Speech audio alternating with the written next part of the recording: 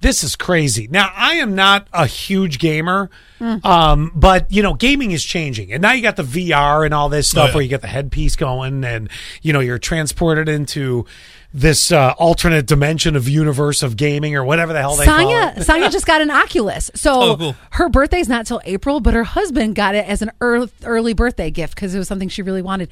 And they were both saying how sore they were after playing all Saturday night. Glad you mentioned that. Did you hear the guy in Germany that just broke his neck playing this dang thing?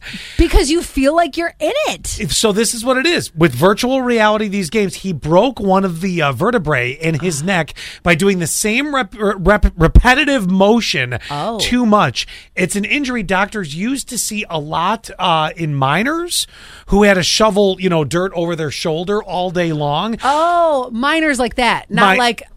Not young people. Not like 18 and under. No. No, but then I can see where that makes sense. Video gaming and stuff like that. I mean, listen, I can kind of relate to this because when I was single, I thought I gave myself carpal tunnel like a son of a... Oh, my gosh.